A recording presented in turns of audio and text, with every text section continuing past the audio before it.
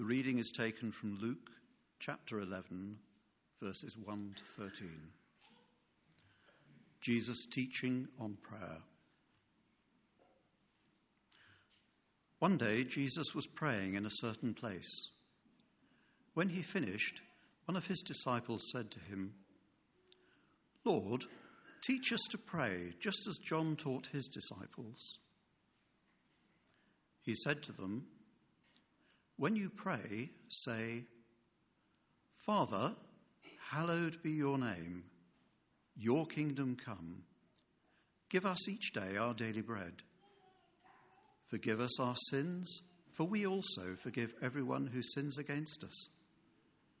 And lead us not into temptation.'"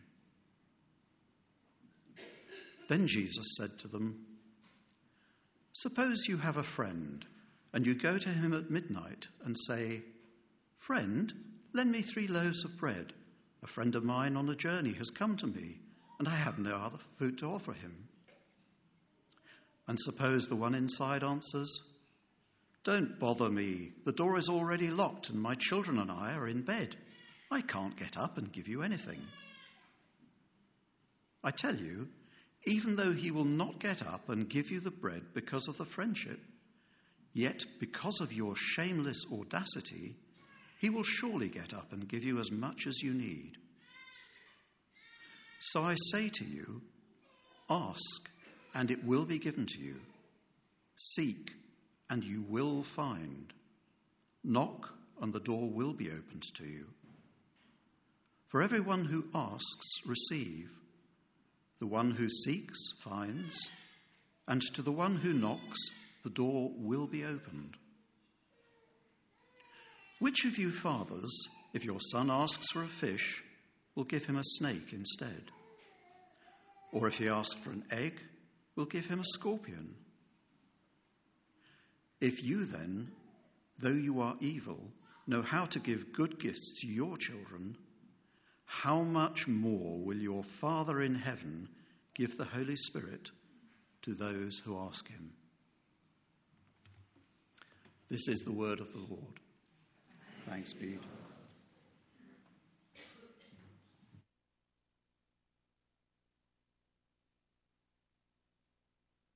Have a Sherpa this morning. Just da-da-da. I'm feeling the tensing already. It's because I got so much clobber. Yeah. I'm going to pray for Liz. She has brought a message to share, but she's also brought not the best of health. So if she sounds a little bit gravelly, then that's because she's not too well. So we're going to pray for her now. So, Father, thank you for the message that you've given to Liz. It's not for her alone, but it's for all of us. Please help us to hear it in our hearts as well as in our heads. And we pray that you will strengthen her and speak through her weakness with your strength. Amen. Amen. And it's not COVID, by the way. Just in case you're sort of backing off at this point. Stefan, am I going to be all right here? Good. Thank you. Right. So we are thinking about prayer this morning. And I wanted to start by talking about 8-year-olds. Anyone got a 7 or 8-year-old? Yes, you know what 7 and 8-year-olds are like. Now, there was a time in my life when I had an awful lot to do with 7 and 8-year-olds. Because when I was younger, I taught some of the children of this church for many years. And I always chose to do the 7 and 8-year-olds. Because they're sort of old enough to be able to do things if you ask them to do, and yet young enough to be excited about everything. And spiritually, they were wonderful.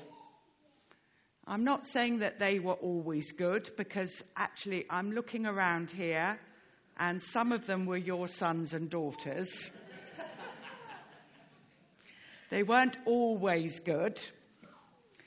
But they were always spiritually alive and curious and surprising. And the most exciting bit of every session we did was the prayer time. In those days, this was before this centre was built. I told you it was a long time ago. We were very cramped for space. So I remember our group often met in the kitchen of the church hall or down in the boiler room downstairs, which we called the crypt. You wouldn't like to risk assess that nowadays, would you?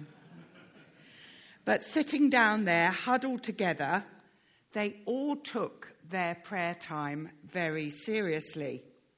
So week by week, we prayed for poorly hamsters, for traumas at school, and for Mummy and Daddy, who were arguing and not very happy. They came to that prayer time with perfect trust. And whether it was a big thing or a small thing, they just asked God.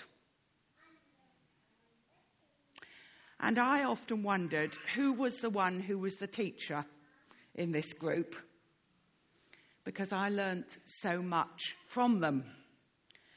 And a couple of incidents remind me. One week, a girl came to the group and she was crying and her friend was comforting her. But I wanted to get on with the lesson and hoped that if I ignored her, she'd just get over this. But I was taken to task, quite rightly, by her friend. No, we don't need to do any colouring. We need to pray for her now. And that's what we did. We stopped everything and prayed. And on another occasion, when we sat in our circle to pray, they turned to me and said, "What do you want us to pray for you?" And I'd sort of never thought about that. So I admitted that my grandmother was not well. And one of them immediately prayed, "Jesus, you so love healing people, so please heal this nanny now." Which I thought was a wonderfully straightforward prayer. Now, I'm sharing those memories because we are looking at prayer today, and we're focusing on this passage that Hugh's just read to us about prayer. Now, this is only part of what Jesus says about prayer. It's only one small part. But you might call it some of the basic fundamentals of prayer. Luke starts his account with this question from one of the disciples: "Lord, teach us to pray." The disciples had watched Jesus go off to pray to his Father, and they wanted to learn to pray like that. And if I wanted to sum up what I think Jesus is saying in this chapter, it's this: when you pray, pray like a child. So Luke brings together three different things that Jesus says about prayer in this passage. And one is a model prayer, what we call the Lord's Prayer. One is a story about prayer.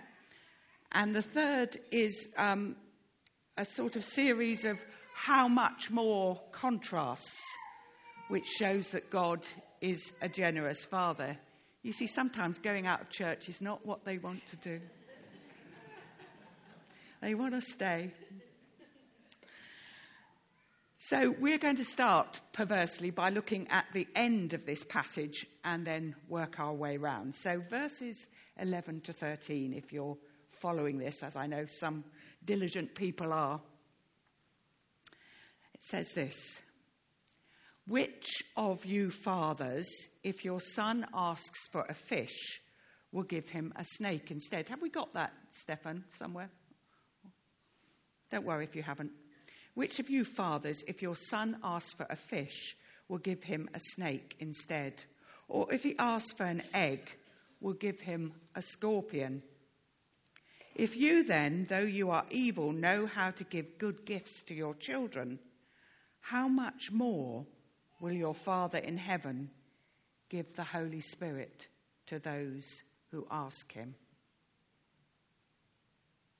The reason I wanted to start with that is that I think one of the most important things is that prayer starts with a relationship.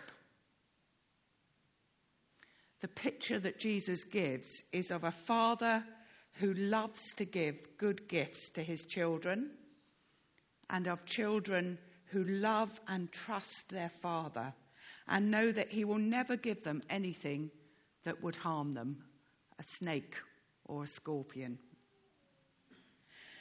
And Jesus is saying that our relationship with our Father in heaven is comparable, but so much more, immeasurably better than our relationship with our human parents.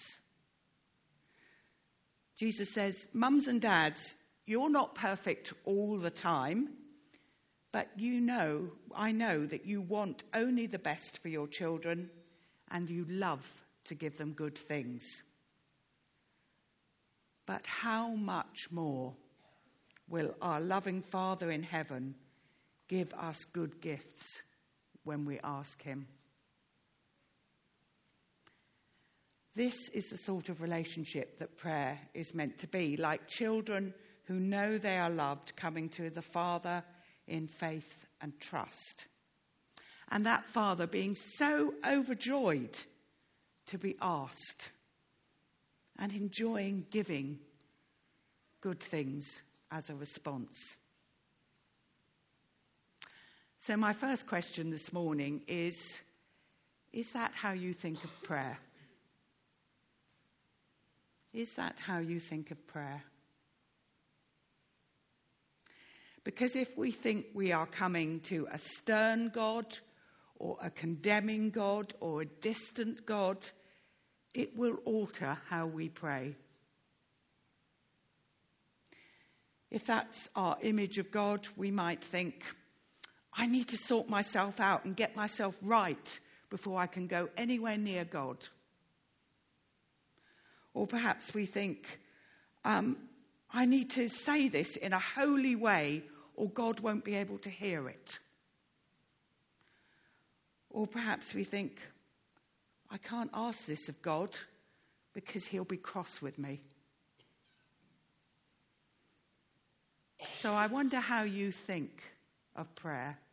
What's the image that comes to mind?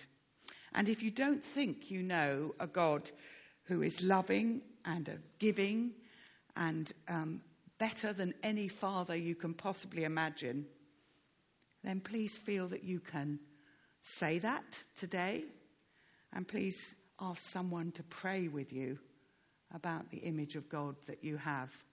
And it may be that the reason you struggle with that is because you had a father who wasn't like that. So if that is something that you find difficult, imagining God as your loving father, then perhaps there's somebody here that you feel you can just ask to pray with you after the service.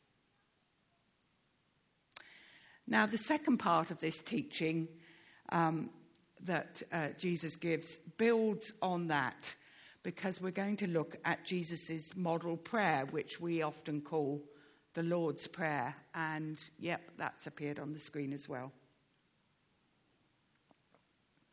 So one day, Jesus was praying in a certain place. When he'd finished, one of his disciples said to him, Lord, teach us to pray, just as John taught his disciples. And Jesus said to them, when you pray, say, Father, hallowed be your name. Your kingdom come. Give us each day our daily bread. Forgive us our sins, for we also forgive everyone who sins against us. And lead us not into temptation. Now, I wonder how you react when you see that prayer in Luke's version.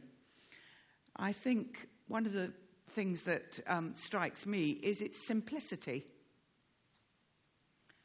Because we tend to learn the longer version of the Lord's Prayer, which is in Matthew's Gospel. And that's what we tend to say Sunday by Sunday. And it has several extra bits that aren't in Luke's version. Now, some of those extra bits seem to elaborate and explain what is already there. For instance, lead us not into temptation, but deliver us from evil. So perhaps Jesus used different versions at different times. And some bits, like the phrase that we often say at the end, yours is the kingdom, the power, and the glory, may have been added in by the early church, because this prayer soon became a vital part of Christian worship. And it does seem to end rather abruptly here. So perhaps they felt it needed an ending. What we have here seems to be the bare bones of a prayer, but it's all the important bits. And bare bones is an apt phrase, I think, as it's meant to be a framework, I think, for our prayers, rather than something we just recite parrot fashion. When you pray, says Jesus, and note he says when. Prayer isn't an optional extra. When you pray, pray like this. And the most important word of this prayer is probably the very first one. And we often don't realize it because of the translation. When you pray, say, Father. And the word he uses for father is Abba, the Aramaic word for father. But it's a bit more intimate like that. It is the first name that mothers teach children, the first name for their father. So I suppose it's the equivalent of dada or daddy.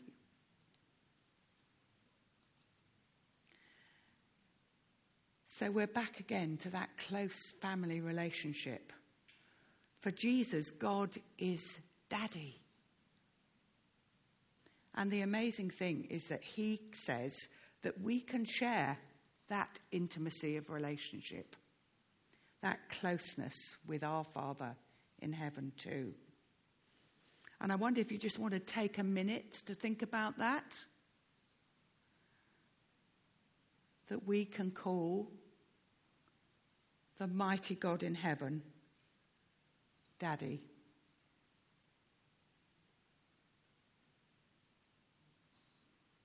What a privilege that is.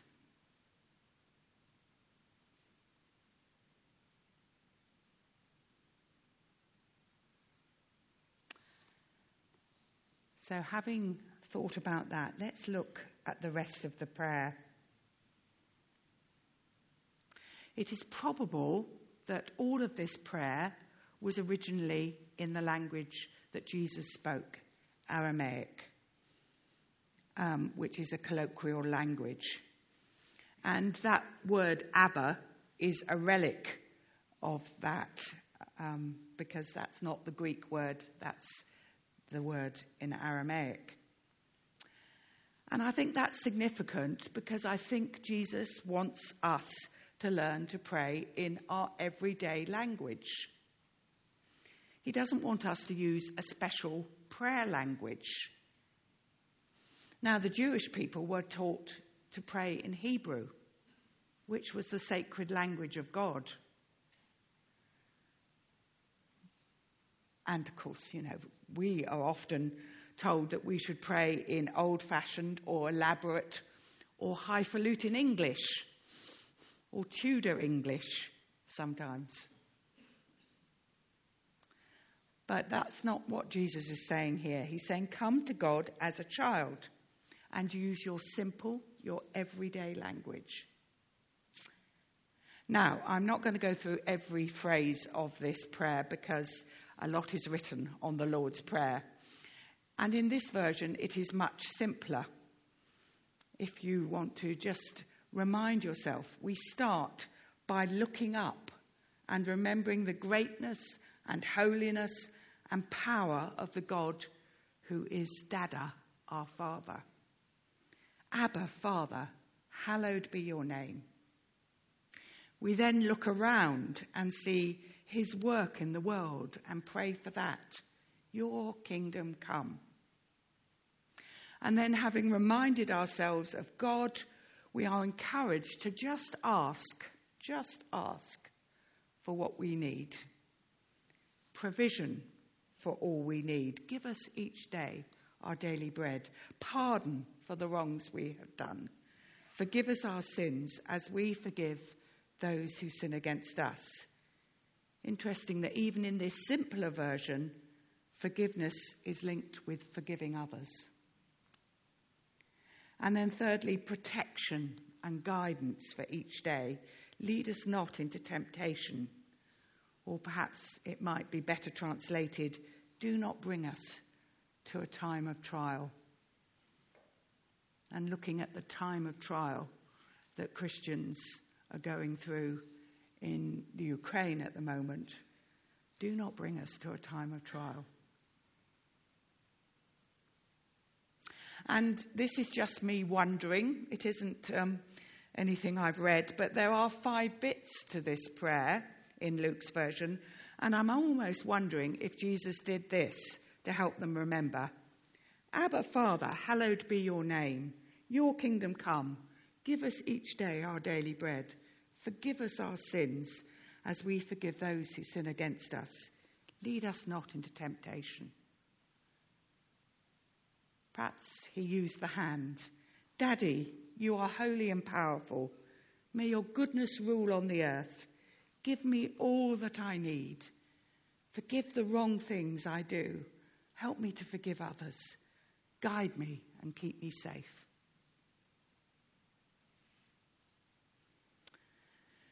So finally, we come to that story that Jesus tells. And you can picture that scene, can't you? Unexpected guests arriving late at night. You've no food to give them. It's going to look really embarrassing.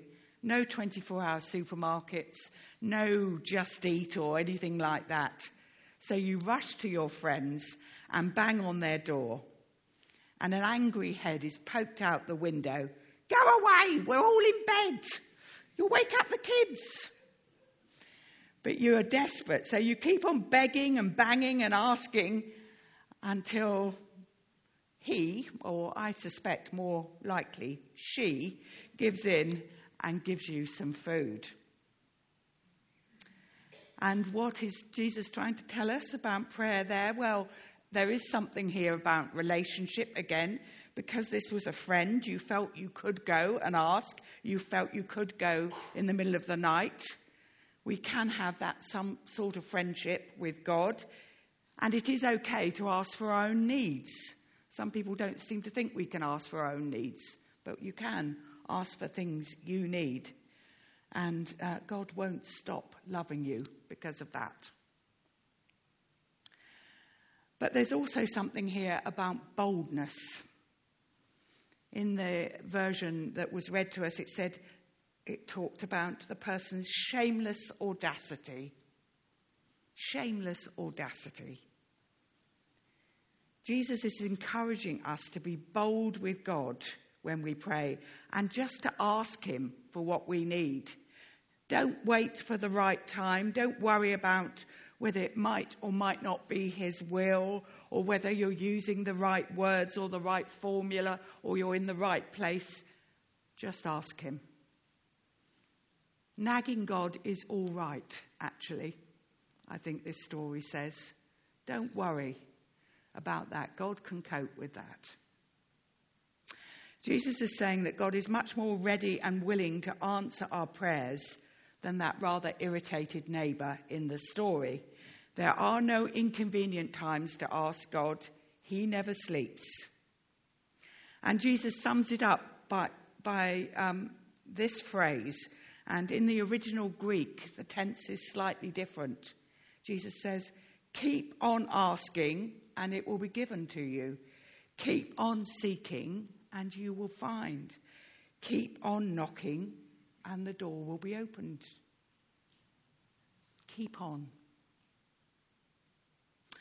Okay, finally, there is something here about being real. The person who is asking needed to acknowledge his need. And the need really wasn't that he was hungry, but that he was going to be shamed in front of his visitors. And when we pray, Jesus wants us to be simple and real, to tell it like it is to God. You won't be telling him anything he doesn't already know. Pray with passion and need. I feel ashamed, Father. I feel helpless. I feel angry. I feel sad. I just want to add something here about praying about something that feels overwhelming, like Ukraine at the moment. But actually, Sharon led us in prayer so beautifully that in a way I feel we've already experienced this. It is hard to watch and hard to pray, isn't it? I don't know whether you found that this week. I have tried turning down the sound on the news and praying as I watched the pictures. But what often comes out of my mouth are cries of grief and rage. I can't find the words, and sometimes I can't even see the hope in this situation. But as I was thinking about that, I thought, I'm sure this is prayer as well. Because I remember Jesus standing on the side of a road and weeping over the city of Jerusalem because he knew the suffering and destruction that was going to come to it. And I remember him praying in grief because a friend had died. And I remember him crying out in agony to his Father as he faced the cross. So we can be real with God when we pray. We don't have to pretend. And we can cry out when we don't have any words to pray. And when we do that, I suspect what we are doing is sharing God's heart of grief. And part of the purpose of prayer is aligning us with God and aligning our hearts and wills with him. So I think when that happens, that's what's happening. The other thing I'd written down here was, if you can't find words, pray a psalm. And I'd written Psalm 46, which I think actually is what you used. That also helps. And praying with others also helps as well if you're out of words on something like that. And we have a prayer meeting on Tuesday, I think, don't we? Where we're going to concentrate on Ukraine in the evening. So, to sum up, pray like a child. Keep it simple, childlike. Jesus says, unless you become like a little child, you will never enter the kingdom of heaven. Keep it real, no pretense, no false holiness. And I wanted just to have something practical at the end of this. So I did ask some praying friends in church, in the church family, what helped them to pray. And they sent me some wonderful suggestions, which I'm not quite sure what I'm going to do with. But the one that came out again and again and again, practically, is find your prayer space. Find a space in your life where you can pray. And that can be a physical space, a chair with coffee. Can be that. It can be a time of the day. It can be going for a walk with the dog. It can be a time when you have an app on your phone that you use. It can be in the bath. Somebody said in the bath was their prayer time because it was the only time they could get away. It could be in the car on your commute to work. Find your prayer space and then use that to talk to your Father, Abba, Father. Simple and trusting and real. Okay, earlier in the week, when I was thinking about this, I was going to preach a slightly different sermon.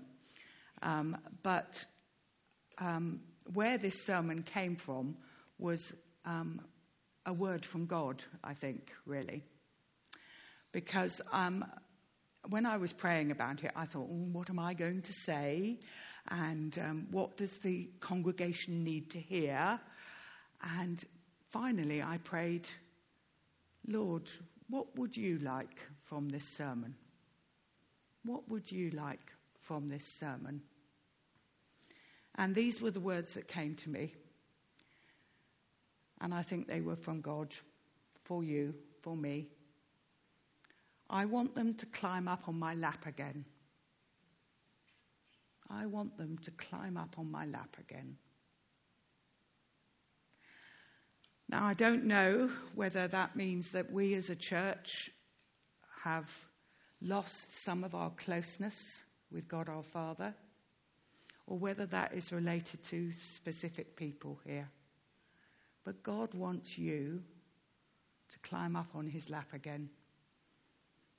And it may be that during the last 2 years we have lost that intimacy with God, and we need to try and get it back. So let's just pray together.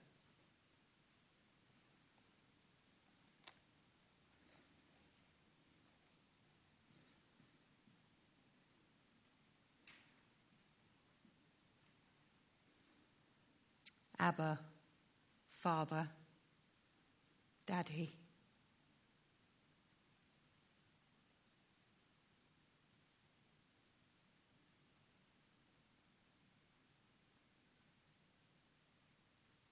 we want to climb up on your lap again. We want to spend time with you joyfully again. We don't want this to be a chore. We don't want this to be a burden. We don't want this to be something we feel guilty about all the time. We want it to be the highlight of our day when we can chat with you and be with you. So, Lord, would you transform our life of prayer? Would you help us to find a prayer space in the busyness of our life? Would you transform our prayer as a church as well? And I pray that that intimacy between the Father and the children would come back. Teach us to pray, Lord Jesus. Amen.